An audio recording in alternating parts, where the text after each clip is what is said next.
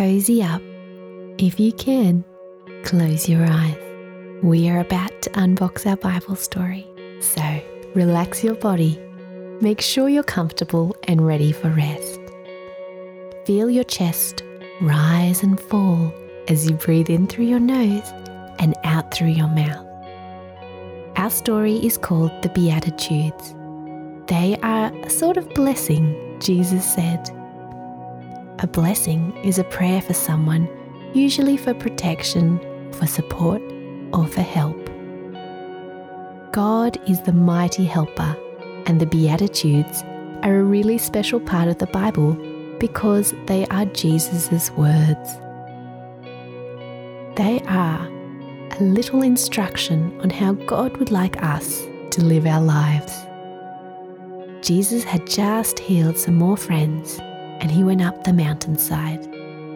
He and his close friends, the disciples, all sat together, and Jesus started to teach them. Blessed are those friends who don't have much. They will still have a party in heaven with God to look forward to. Blessed are those who feel sad and miss people, for they will find comfort in God's love. Blessed are the quiet and gentle. They may not have power on earth, but in heaven they will be rewarded.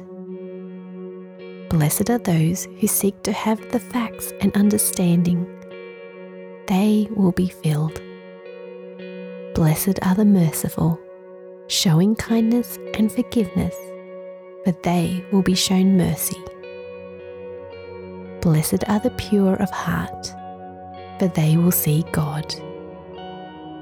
Blessed are those who make peace, for they will be called children of God. Blessed are those who stand up for God's name because they know it's right. They will get to go to a party in heaven. Blessed are the people who tell others about God and get treated unkindly because they love God. Rejoice and be glad. Great is your reward in heaven. Jesus went on, "You are the salt of the earth. If the salt doesn't taste salty, it loses its saltiness. How can it be made salty again? It can't be used to make your dinner tasty. You can't use it. You just have to throw it out.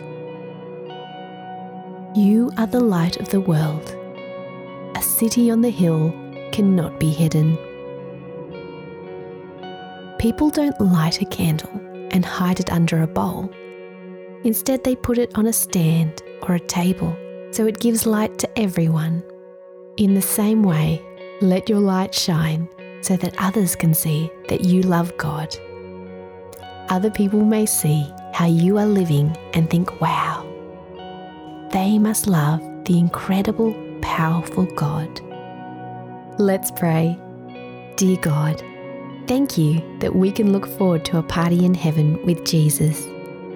Thank you that you comfort us when we feel sad and miss people. We pray that as we grow, we will continue to grow in our understanding of you.